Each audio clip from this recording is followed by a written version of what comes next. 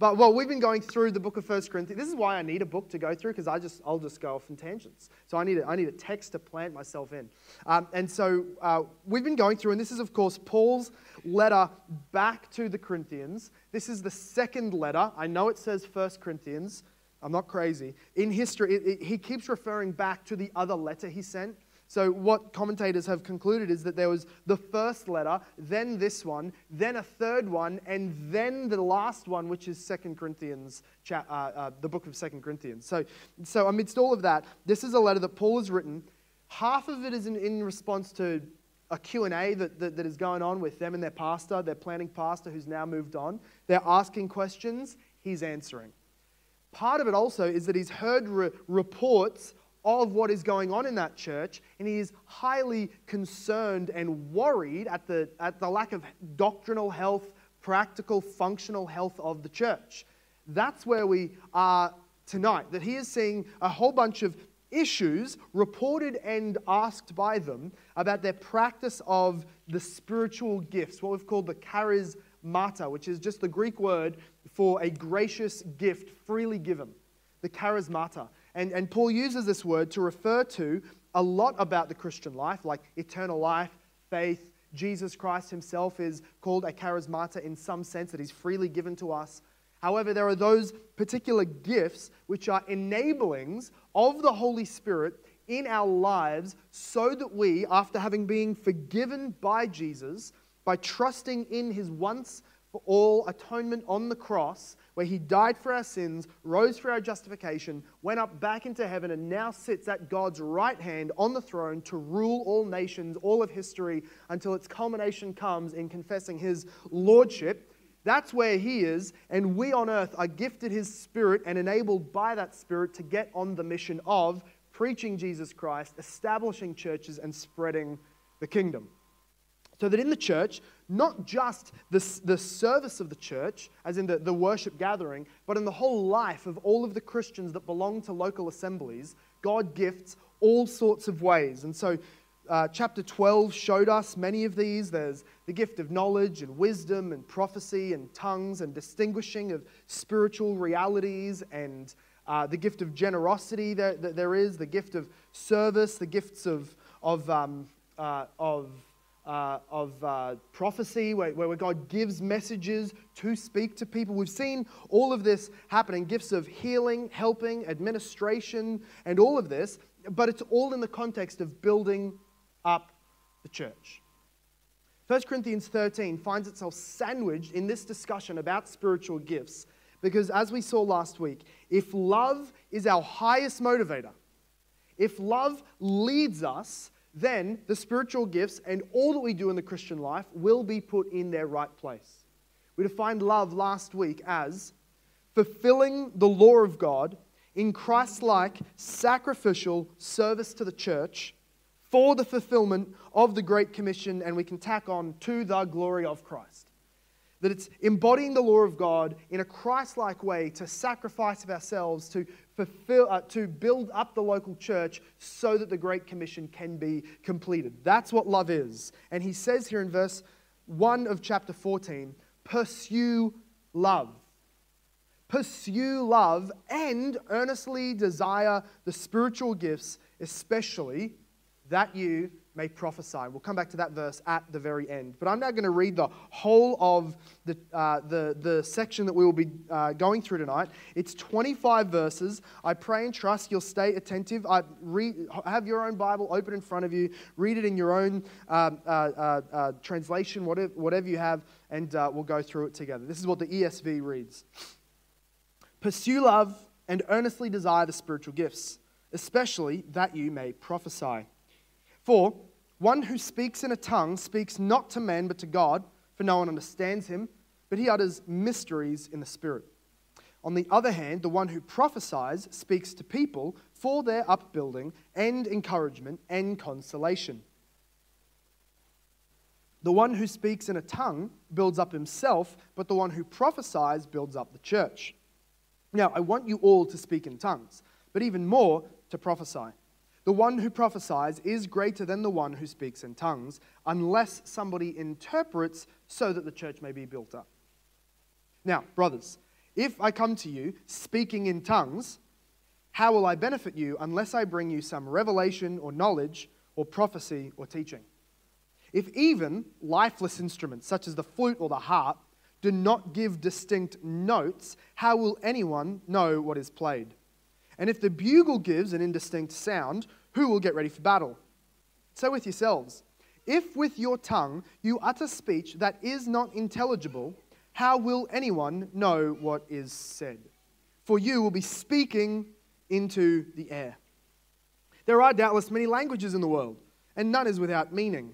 But if I do not know the meaning of the language, I will be a barbarian to the speaker, and the speaker will be a barbarian to me. So with yourselves, since you are eager for manifestations of the Spirit, strive to excel in building up the church. Therefore, one who speaks in a tongue should pray that he interpret. For if I pray in a tongue, my spirit prays, but my mind is unfruitful. So what am I to do? I will pray with my spirit, but I will pray with my mind also. I will sing praise with my spirit, but I will sing with my mind also. Otherwise, if you give thanks with your spirit, how can anyone in the position of an outsider say amen to your thanksgiving when he does not know what you are saying? For you may be giving thanks well enough, but the other person is not being built up. I thank God that I speak in tongues more than all of you. Nevertheless, in church, I would rather speak 5 words with my mind in order to instruct others than 10,000 words in a tongue. Brothers, do not be children in your thinking. Be infants in evil, but in your thinking be mature. In the law it is written, by people of strange tongues and the lips of foreigners will I speak to this people. And even then they will not listen to me, says the Lord. Thus, tongues are a sign not for believers, but for unbelievers, while prophecy is a sign not for unbelievers, but for believers. If therefore the whole church comes together and all speak in tongues, and outsiders and unbelievers enter, will they not say that you are out of your minds? But if all prophesy and an unbeliever or an outsider enters, he is convicted by all. He is called to an account by all. The secret of his heart is disclosed, and so, falling on his face, he will worship God and declare that God is really among you. May God bless the preaching of his own inerrant and precious word to us this evening.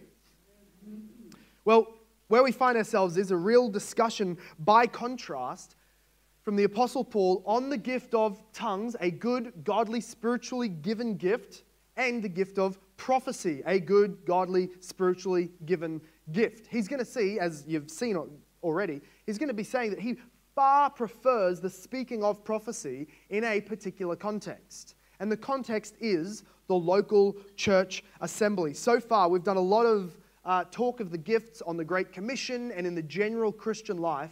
But tonight and next week's discussion, next week will be on orderly worship and the practicals of gifts in the gathering.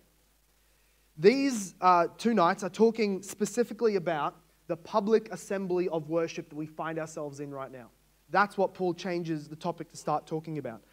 So we're going to see a distinction between tongues and prophecy. Then we're going to see why Paul prefers prophecy. And then we're going to see why or how prophecy is to be desired. So first of all, a contrast between tongues and prophecy.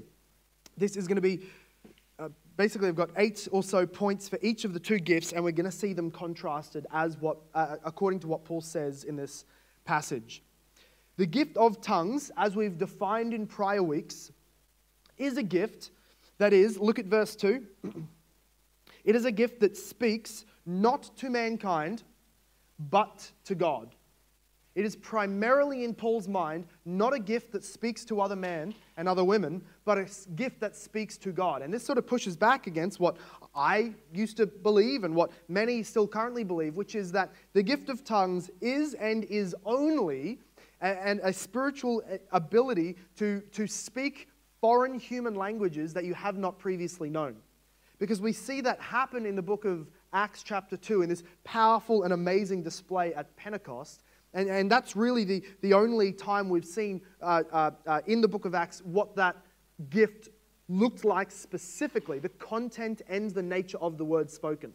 And so it's assumed that tongues, therefore, the normative, basic, fundamental assumption of tongues is that it's always a foreign human language you've not learned that the Spirit's enabling you to say. But that is only one pocket of it, because Paul says, as sort of what sounds like a blanket statement here, this gift is not a man-to-man gift.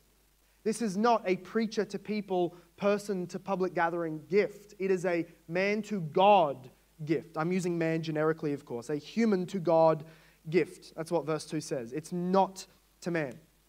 Secondly, it's uninterpreted. So he says in verse 2, at the next half there, he says, one speaks not to men, but to God, for no one understands him. No one understands him. He speaks mysteries in the Spirit. So this means that what tongues is a spiritually given ability to speak not to man, but to God, in a way that is uninterpreted, mysterious. What is being said is not known or understood to anybody, even the speaker, as Paul says later on in this passage. Then he also says, of course, it's a spiritually enabled gift. It is as if the spirit within a Christian is communicating directly to God, bypassing the normal language, rational cortex of the brain, so that it's spirit to God, direct communication. Again, we see this in verse 2 where he says that he utters mysteries in the Spirit, referring to the Holy Spirit. We also see down in verse 4 that this gift is primarily for the edification of self. This word is going to come up over and over again in this passage. Edification means building up. A building is otherwise called an edifice. To edify is to build. Whenever you see the words building up, that's the concept of edification. So tongues is meant for individual self-edification and growth, which is not a bad thing. It's a good thing. It's a good thing to build yourself up. We're told in Jude because some people read this and think Paul's being sarcastic. He's just saying tongues is no good because it only builds yourself up. That's not the tone. It's not contextually the tone. It's also not a bad thing to build yourself up. When you're speaking in tongues, when you're praying rather, and you're not speaking in tongues, you're edifying yourself. There's really, in that sense, it's clearly, it's not a bad thing. And we're told in Jude to build yourself up in the most holy faith. So anyway, it's for self-edification. Look at verse 5. He says, I want you to all speak in tongues. So this is a gift that is not promised to everybody, but that is available to everybody. We're all commanded to pursue it and pray for it. We're not promised that every single one of us will get it. It says at the end of chapter 12, do all speak in tongues only as much as all are apostles, which is not the case. In verse 14, we see him say that this speaking to God is a spiritual prayer. And I'm repeating this because it's not a logical word after word understood prayer, but it is a spiritual prayer. Verse 14 says, if I pray in a tongue, my spirit prays, but my mind is unfruitful. Which means that the given context that Paul sees tongues most comfortably finding its context in is praying to God. It's not just speaking to God in some outward and preaching way. It's language to God for individual prayer that is a spiritual language given by the Spirit for an internal edification. And we see in verse 16 that it's usually praise. Like the content of tongues is most usually thanksgiving and praise and the like, celebration. Verse 16 says, otherwise, if you give thanks with your spirit, and he's using that synonymously with speak tongues, if you give thanks with your spirit, how can anyone else give an amen unless they understand what you're saying? But he's got in mind there that tongues would most usually be a giving of praise and thanks. Again, verse 14 shows us that it's uninterpreted, and we'll explain this later because even I'm uncomfortable using this word, but it is uninterpreted, unintellectual or non-intellectual, trans-rational speech. We'll get there. I'll explain it. Don't run out screaming because we're no longer a rational and intelligent church. We're not doing that, but I'll get there later. And also we see in verse 18 to 19, and maybe this is going to be the most shocking of parts to many people, is that the gift of tongues is not ordinarily a gift to be utilized in in the church gathering. Verse 18 and 19, he's sort of saying what he would rather do, that he will speak in tongues, and then say, but when I'm in church, I'd rather be speaking in prophecy. He says, verse 18, I thank God that I speak in tongues more than all of you. So let's not be afraid of this gift. Good, godly, Paul-fulfilled gift. And yet, he says, but in church, I'd rather speak 5 words with my mind in order to instruct others than 10,000 words in a tongue. And we shouldn't conclude from that Paul's pretty okay with speaking 10,001 words in tongues, taking about 3 hours. That's not what Paul said. Paul's saying tongues just isn't for church. It's individual, to God, spiritually given language to pray through thanksgiving for self-edification in a way that bypasses the rational cortex of your brain.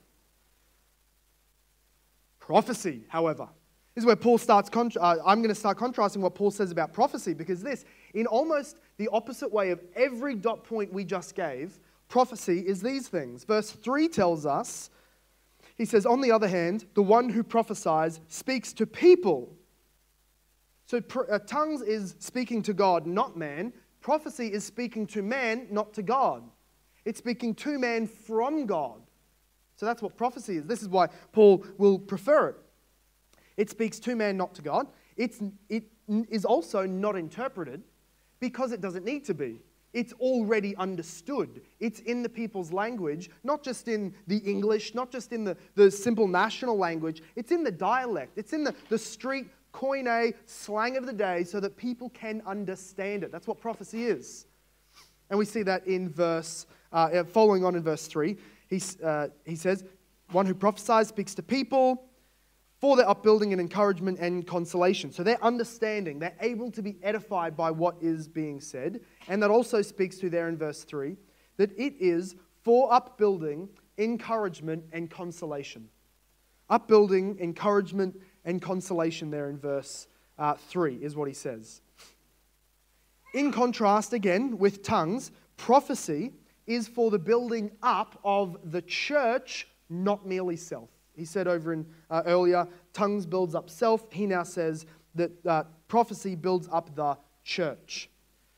Prophecy, we see, is a revelation. So as opposed to being a spiritual prayer of thanksgiving to God, the content of the content of the prophecy is a revelation from God. And what I'm doing here is pushing back on the often reformed guys who will say, who are cessationists, and we love them. We have mostly our books out on the shelf are going to be reformed cessationist dudes. We're reformed charismatic people mostly in this room. And even if you're none of those things, you're still welcome. Praise the Lord, we're all here, one in the Spirit.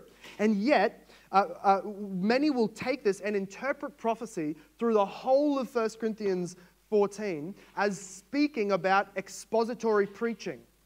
They will say that what prophecy means. Now, we're no enemy of expository preaching. Amen? Amen? Hallelujah. That's not us. However, contextually, that is not what Paul is meaning. They'll take that from the etiology of the word. Prophecy means before speaking. Well, when you get up and preach, you're speaking before people, right? Wrong. Not what he's talking about. Because he says, and I'll prove it with a verse, I'm an expository preacher, so we'll do that. Let's prophesy. Down in verse 6, we see that he says, he makes this correlation between a revelation from God and prophecy. And he makes a correlation also between knowledge and teaching. So he says in verse 6, if I come to you speaking in tongues, how will I benefit you?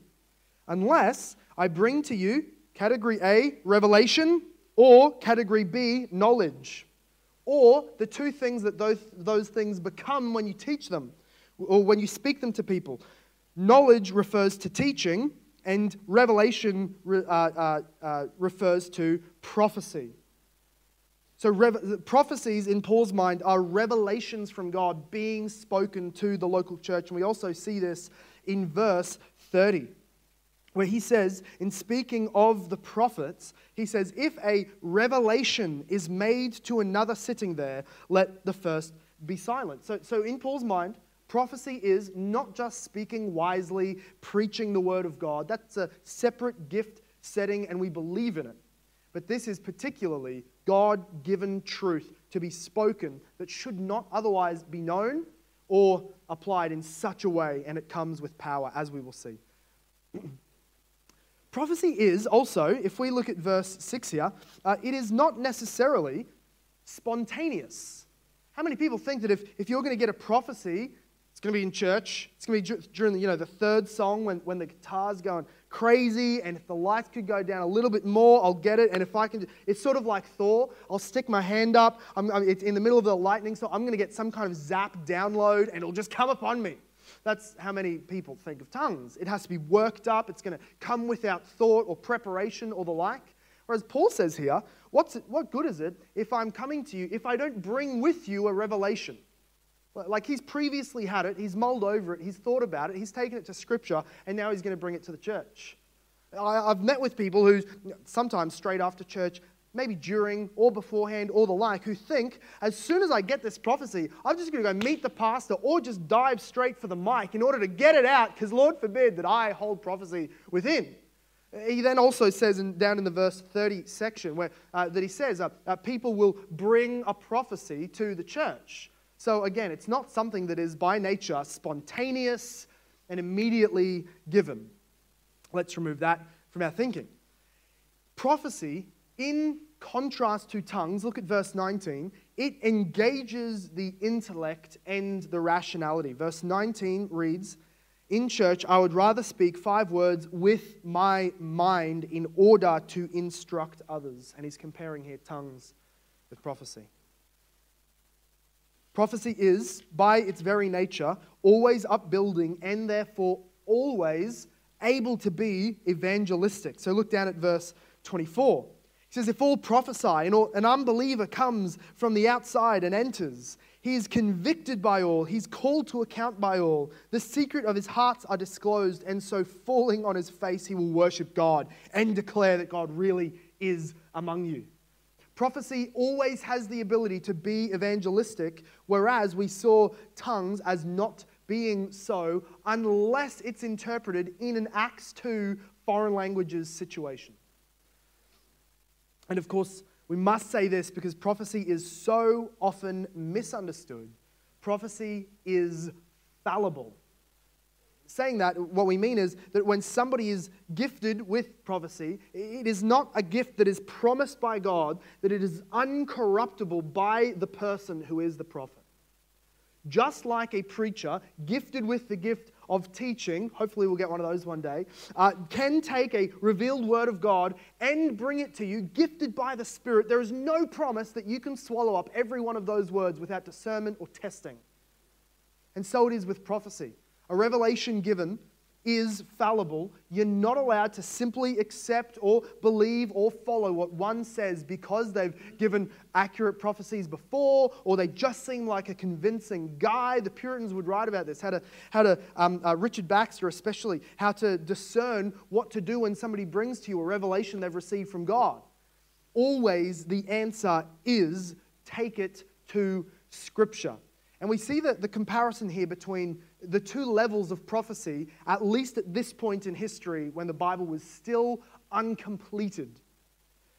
Today, all that we have is fallible prophecy, which needs to be tested, engaged, and checked by Scripture. In the early church, though, there was the more foundational level of prophecy, which was being done by the prophets and their offsiders, which would come to bind the conscience of Christians and which would come to be written down in our Scriptures.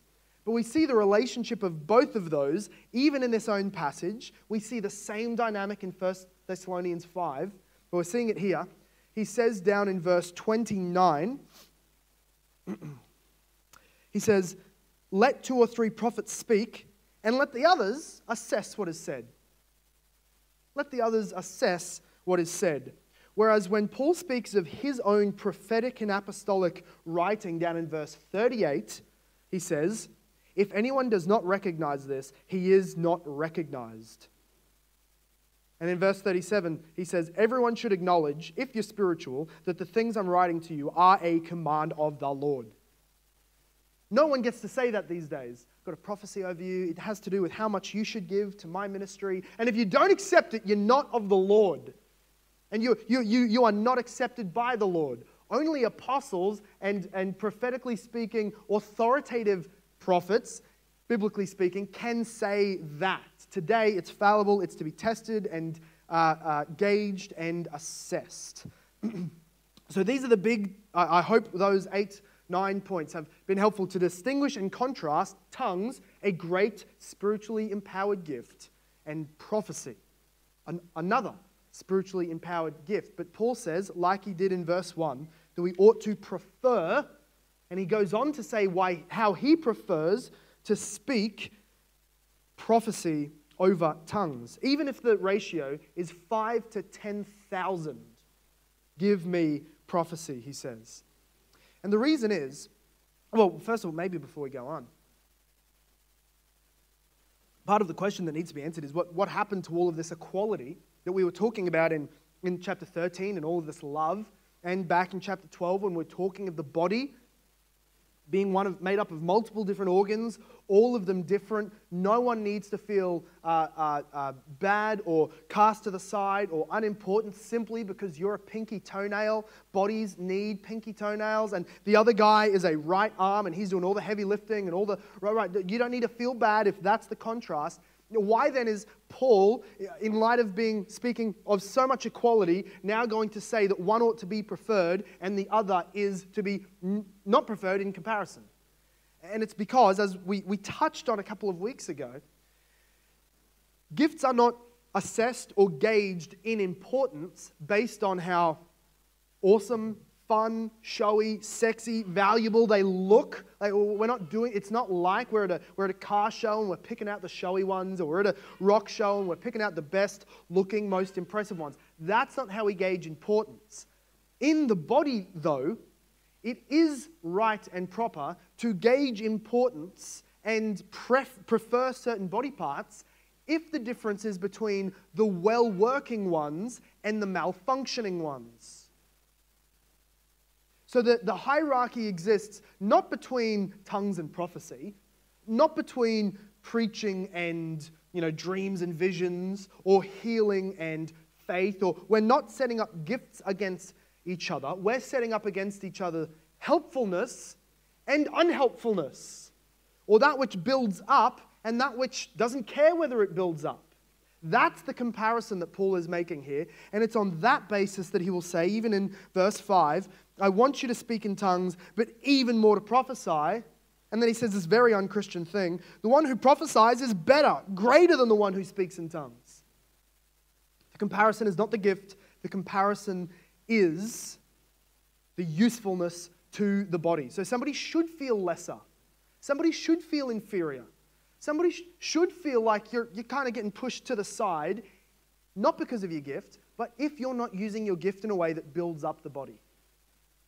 That needs to be said. Paul didn't care about status. He did care about productivity and the Great Commission. So get to the side, shush, sit down, go to the back if your gifting is being used in a way that builds only you up to the detriment of others, or, as we're going to see later, is being done in a way that gets in the way of souls being saved and the church multiplying. Paul cares about productivity. That's why he prefers prophecy and commands prophecy in the local assembly, but not tongues. Again, we're coming back to this word, edification. Edification. Every body part, whether it's a tiny one or a major one, all of the reason they're useful is because they're doing their part in the building up of the health of the body. And therefore, no matter how big a body part or impressive or important it seems, it is to be removed if it turns malignant. If it turns against itself and starts sending other body parts necrotic, it needs to be sliced out. So Paul will say, edification is the word he uses 7 times over in this section. This has been his approach in every other issue the church has faced, has been edification. There's divisions in the church back in chapter 1. How can we approach this in a way that will preserve the unity and the upbuilding of the church? There's sexual sin issues. How can we deal with this in a way that will build up the church? And in that instance, it was chop him out. In 2 Corinthians, he then writes again and says, accept him back in. He's repentant. Build up the church. When it's marriage issues, he's saying, let's address the issues of marriage in a way that will build up the church. In fact, he even says, decide whether or not you're going to get married on the basis of whether or not it will build up the church in the Great Commission. He's going to say on the matters of conscience and eating meat sacrificed to idols, the important thing is that which builds up the church over and over again. How much they give to the church, how they respect their apostle, and all of these things. His continual hope has been to teach them in a way that will build the church up. And so back again to verse 3 and 4, we're going to see that this is why Paul prefers prophecy. Because it edifies, it encourages, and it consoles. What we need to see first here is when prophecy is given, it's not the bringing of a new revelation of doctrinal teaching that the church is now to receive. So many prophets today will try and speak of maybe the date that Jesus is coming back, or the date that Antichrist named this or that is going to invade, Canaan and do something in Palestine, or this is what the church needs to believe now. We have new scripture given, planted in the back of your Bible, or this is how much everybody is to give. I remember hearing one guy say that because there was a nice little chapter numbered in Isaiah that was chapter 54, verse 18. He said, therefore, everybody needs to give. God's told me there's $54.18. That's your ongoing tithe, at least every week. Ridiculous. The prophetic gifting is not for new revelation. It is for ongoing application and God speaking to the situation you find yourself in a way that builds you up and the whole body of the church, and that encourages you, comes alongside you, is the wind in your sails. So often, if you've received maybe a prophetic word from somebody, it was true, or it was definitely from the Lord, it checked out, it gauged from Scripture, it was right on, how that boosted your confidence that the Lord is here in this situation and is blessing and speaking and working. And it consoles. It heals people up. It helps them. It spurs them on. And it restores them where there has been hurt or lack of trust or the like.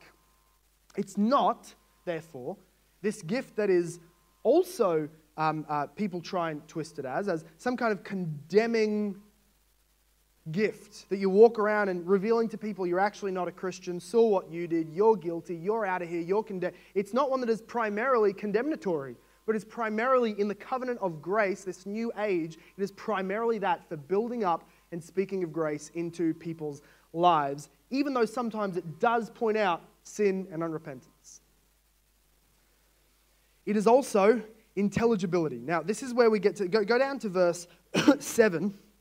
We're going to see this discussion of instruments and notes, and the bugle giving an indistinct sound, and again, the third analogy of the different languages of the world. Paul uses these three imageries: instruments that are out of tune and not able to hit notes, a bugle when there's war coming and enemies coming over the horizon, they go to blow it to warn the troops, and it's a flat flunk, and no one's getting out of bed at 4 a.m. in the morning to go and get their armor on, grab a blade, and get to battle because they hear a flunk. You ever been at an Anzac? I've been to like 3 where this has happened. It's so depressing when it happens. You're there at the break of dawn, a very surreal, somber situation, and they've got like a boy cadet or something to come and do the bugle sound, and the first noise is just a and he's coughed into the end of it or something, and it's just completely ruined the entire environment and atmosphere of the morning. It's terrible. As an Australian, it's blasphemy, but it happens. And Paul's saying, that's what it's like. You got war coming. You got to get into that bugle, blast it loud. But if you don't, then it does not have its intended effect. And the third imagery he gives is human languages. There's lots of languages in the world, he says. But all of them have as their strength the fact that people can understand each other. Right? And the weakness is that when you come together and you don't speak the same language, your translation might say foreigner or an outsider. The language is barbarian. An uncultured person from the other side of the world that I'm an outsider from them. Even though I'm sitting next to them, we're just worlds apart if we can't communicate.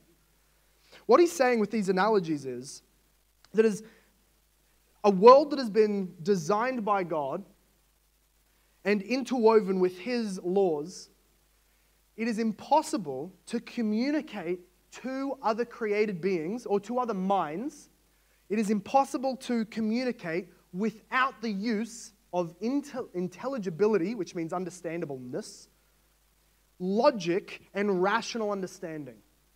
Whenever you want to communicate to another human being or another being that has intelligence, you have to use words. This is how God himself has communicated himself, through the word, the logos of the Son and the Scripture. It's just a part of nature. You can't communicate ideas without going through the rational, intellectual cortex of your mind, turning it into words which form sentences and communicate. Unless the person that you're talking to is God through the gift of tongues. That is what is so special and unique about the gift of tongues. You'll communicate nothing to any other mind in all of your life without the use of understandable words, unless you're speaking to God, and even then, only through the gift of tongues. Because, even when we pray and we talk to the Lord, even that, by God's ordainment, is through words and the rational intelligibility of our minds. But tongues is that one element where it bypasses that, which means, by nature, as Paul is saying, it becomes entirely out of place as soon as there are other people around. Because you're communicating to the Lord in this unique, spiritually empowered way, and no one else will be able to hear and amen or understand. It is a way that, like I said before, it should make us at least just a little bit jittery, that Paul says here, I'm praying but not with my mind, and I'm speaking but not with my mind. I'm able to commune with the Lord, but not with my mind. Like, we're mind people. We like brain and theology and doctrine. That's us. We like it. We've got Bibles bigger than our boots. That's what we're about. And then he says there's possibility to grow in your faith without your mind. You get a little shaky. And I think we should, because it's so unique, it's so miraculous, and it should not be taking place in an outward way among the people. It will be too distracting, far too distracting. In the body of the church, which is, in this context, we need to focus on the upbuilding through words that are understood and preached. So that's why he prefers prophecy. However, there is a notion here down in verse 20. Can you go to verse 20 with me? In 20 through 23, we see something that is quite fearful if we are unintentional or careless about our use of the gift of tongues in the church. Verse 20 says this: "Brothers, do not be children in your thinking, be infants in evil, but in your thinking be mature." He's using the idea of infanthood and childhood to denote, he says, innocence. Be children as far as evil goes, that's great. Be innocent like a baby's innocent. However, in the other sense, many Christians who even see themselves as highly gifted may be very, very immature. This is a great insult to the Corinthians, who thought that because they excelled in tongues, they were therefore by definition mature. Paul wants them to know the gauge on your Christian maturity is your ability to shape your life towards the Great Commission in and through the local church. That's the gauge on maturity. Not how long you've been saved, not how much you've got memorized, not how many guys with French names you can pronounce, not how many different books that you've read from dead people that are on your shelf, and you probably didn't actually read them, we all know. It's not about that. It is the greatest and most accurate gauge of Christian maturity is how much you are able to take your life and shape it so that it can be productive in the Great Commission in the context of a local church. And so he's saying, don't be children, you tongue speakers, you miracle lovers, you churchgoers. You don't care about the Great Commission and the upbuilding of the church. You're children. Don't be children. But be mature in your thinking. So then he says this. He quotes Bible because he's a good preacher. He says, in the law it is written, and he's now preaching from Isaiah 28, and he paraphrases it. He says, by people of strange tongues and the lips of foreigners will I speak to this people, and even then they will not listen to me, says the Lord. Therefore, tongues are a sign not for believers, but for or against unbelievers, while prophecy is a sign not for unbelievers, but for believers. And what he's getting at here is that there is a condemning nature to the function of tongues.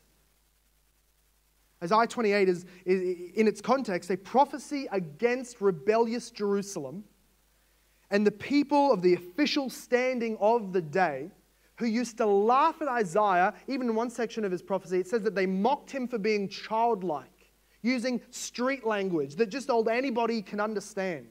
They were these guys who had far too inflated senses of their own ego, who wanted impressive speech and eloquent sermons, but who refused to hear the call to repentance for their many social and religious sins.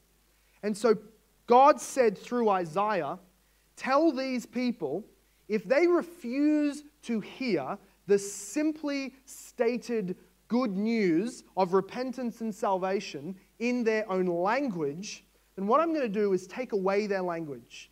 And I'm instead going to send them someone speaking another language, the words of God, and even if they wanted to, they can't understand it.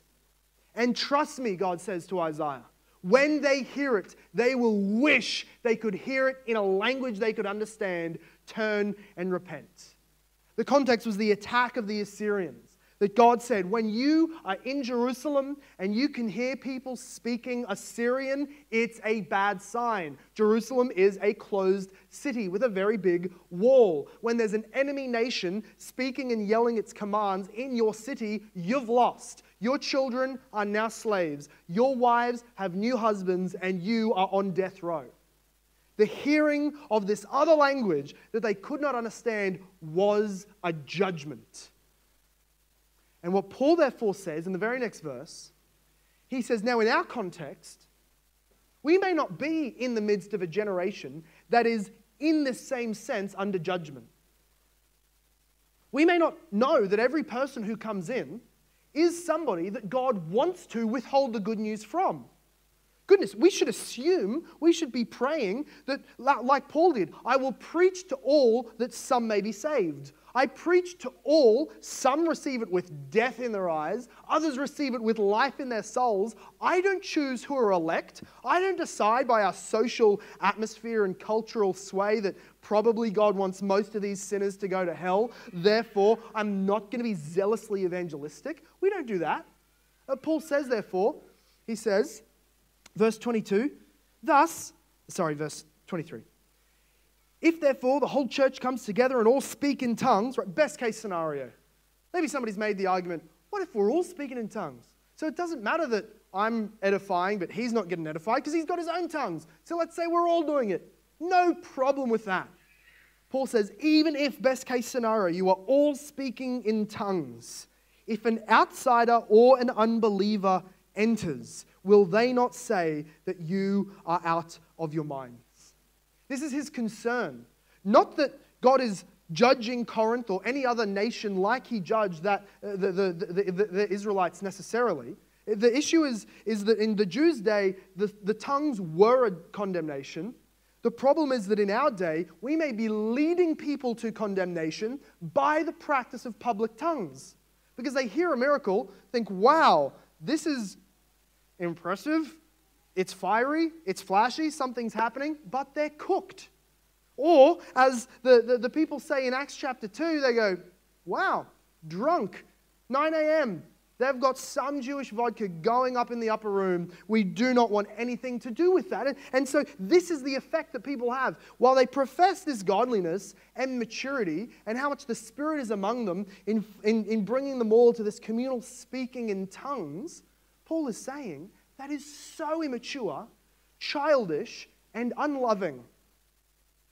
Because the loving Christian is not a seeker-sensitive who always wants to change how we speak and what we preach so that the world accepts us and lots of people come in. It's not that. But he's evangelistic. He cares about the world, and he doesn't want a possibility that someone would come in, being led by the Spirit to hear the gospel preached, coming to find Jesus Christ as their forgiveness of sins, coming to the end of themselves and their own religion or their own self-righteousness or their own sinful lifestyle, and to come in, and as the Word of God is open, somebody stands up and confuses them with tongues so that they leave and miss the gospel. This is so important to Paul because he wants to be, as love does, building up the church in the Great Commission. Souls matter. This is what Jesus is doing. This is how to be most Christ-like, is to think how to use your gifts for the building of the church and the winning of souls. Christ is the one who came to the world in order to establish the church. He's the first builder of the church. It's after his example that we follow. It was him who lived and taught for the building of the church. It was him who died to take the sins of the church and all who will believe. It was him who rose so that he could be the cornerstone and the foundation for the church. It was him who went up into heaven and commissioned the apostles and the church with the Holy Spirit so that they can be the bricks in the building of the church. And as Jesus said while he was on earth, you break this temple, his own body, down, 3 days later I'll rise it back up. The new temple of the new covenant is Jesus' body, which is the church. Jesus said, I will build my church. The gates of hell will not stand against it. Friends, don't find yourself on the side of the gates of hell because of how much we love using our particular gifts. Jesus is building his church. We ought to be also. And as we sort of close out here, I want to ask the question, well, how do we pursue prophecy?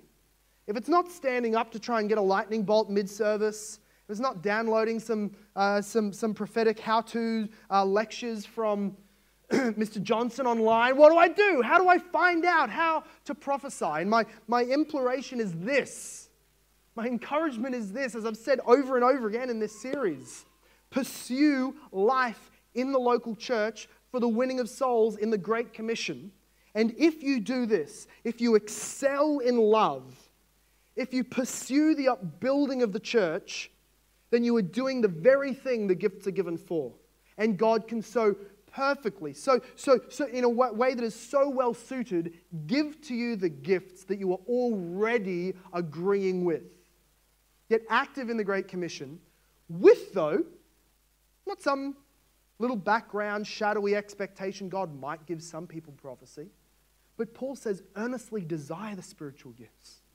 So that we are pursuing love in winning souls in the local church, and we are expecting and desiring that God would further aid our mission with the spiritual gifts. And maybe you're here tonight and you say, but I'm not a continuationist. I'm not a charismatic. I'm a really comfortable, sound cessationist. And that's a whole bunch of us. We're all welcome here. But even them, even you, God can use in even the gift of prophecy. My favorite cessationist in history is Charles Spurgeon. And he prophesied. I use him as an example because he is somebody whose ministry, life, and soul was so set on winning souls that even his cessationist theology was not a strong enough barrier for God to gift prophecy through. He says this. He's speaking about his own preaching experience. He says, one time while preaching, on an occasion, I deliberately pointed to a man in the midst of the crowd. Right? He would have 5,000 people gathering on an easy Sunday. He says he pointed to them and said, there is a man here who is a shoemaker. Right? He's not even talking to the guy. He's talking to everybody else. This bloke down here, black jacket, he's a shoemaker, ladies and gentlemen. And he says he keeps his shop open on Sundays, which is quite a sin in 18th century Britain. Bring the day back. He says, it was open last Sabbath morning and he took 9p. And there was 4p profit out of it. His soul is sold to Satan for 5p.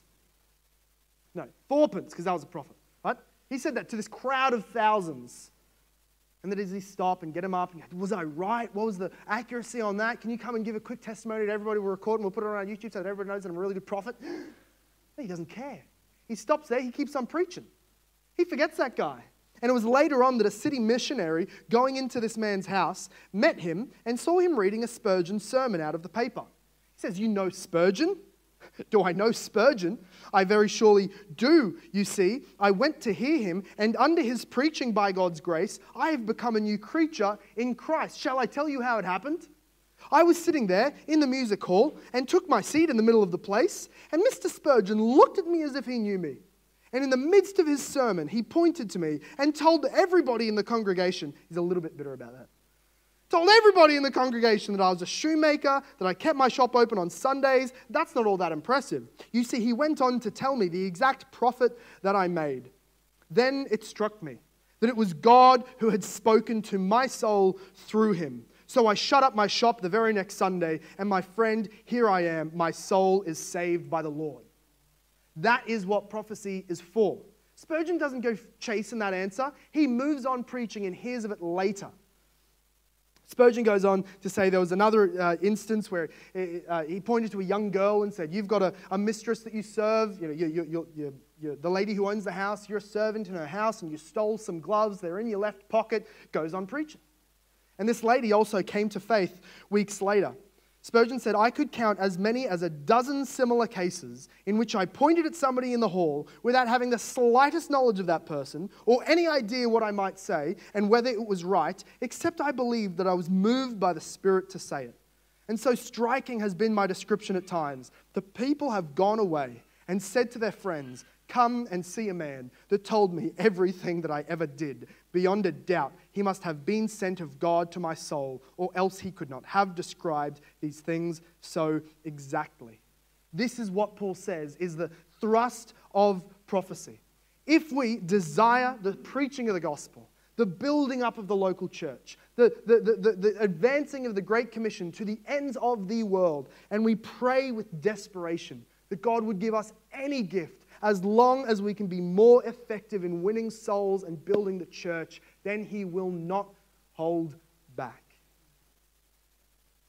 Jesus said while he was on earth, he was speaking of the parable of prayer and about how you knock and you knock and you knock and you knock on some dude's door, even though he doesn't want to listen, he'll end up answering.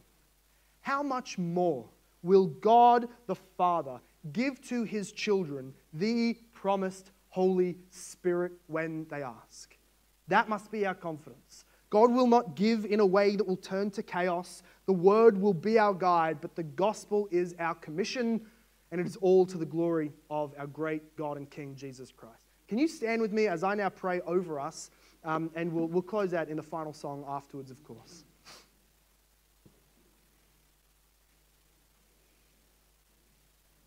Father God, we come to you as your humble servants and your thankful recipients of grace. None of us have what we ought to have had to please you and satisfy you and meet your standards. But in Jesus Christ, all of our needs have been met according to your law. Your wrath has been borne by a substitute. We have gone free. We have repented of our sins and turned to you in faith. We trust you for our soul's salvation. We thank you, God, that you now utilize us on your mission. And I pray, Lord, over those who in reading of this text from Paul would have a cutting conviction that their lives and their gifts, maybe even natural giftings, have been used in ways that have just not bothered to benefit the local church, that have been used in ways that have just not bothered to angle it towards the winning of souls. But I pray, Lord, that you would make us those who are like Paul. He tells us to imitate him as he imitates Christ. There is nothing that Jesus owned, no ability that Jesus had, nothing that Jesus did that was not geared and constrained towards the upbuilding of the church, the glorifying of God in the winning of transgressors. Father God, we want to be a church that is culturally and practically and missionally engaged and focused on winning souls. Let us be distracted by nothing else because there are so many other things that distract us. Many of them good, but none of them primary.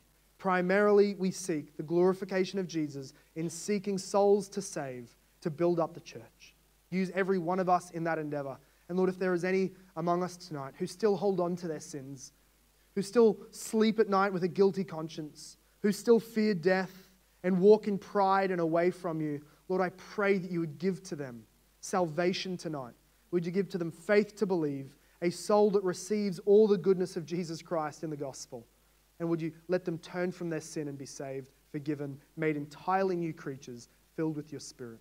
And everybody said, Amen.